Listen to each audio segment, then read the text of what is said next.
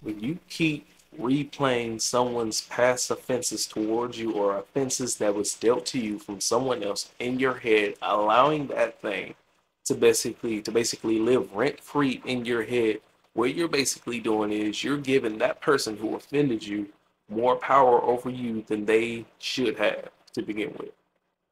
And that's not living your best life. That's living a captive life. And a lot of people they do this and don't even realize they're doing it because what they do is the way you can tell is that they basically go and bring it up to any and anyone who's willing to listen or to someone that has absolutely no say in the matter.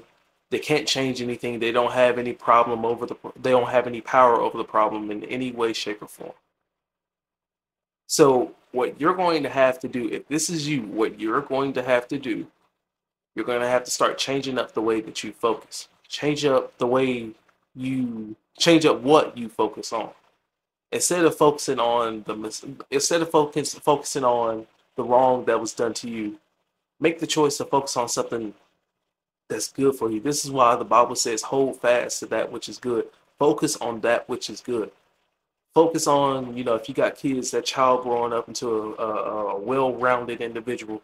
Focus on you doing better for yourself. Focus on the great things that's happening in your life. Focus on how good God has been to you. Focus on the good. Don't sit here and keep dwelling on the past or past mistakes that was dealt to you.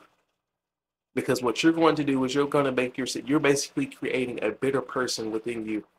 This isn't really who you are, but this is who you created because you've refused to let go of the wrong that was done to you from that other person.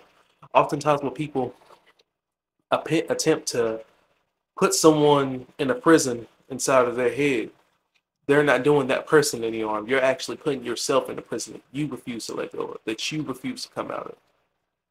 And until you make the choice to release that person of that debt, you're gonna stay in that prison.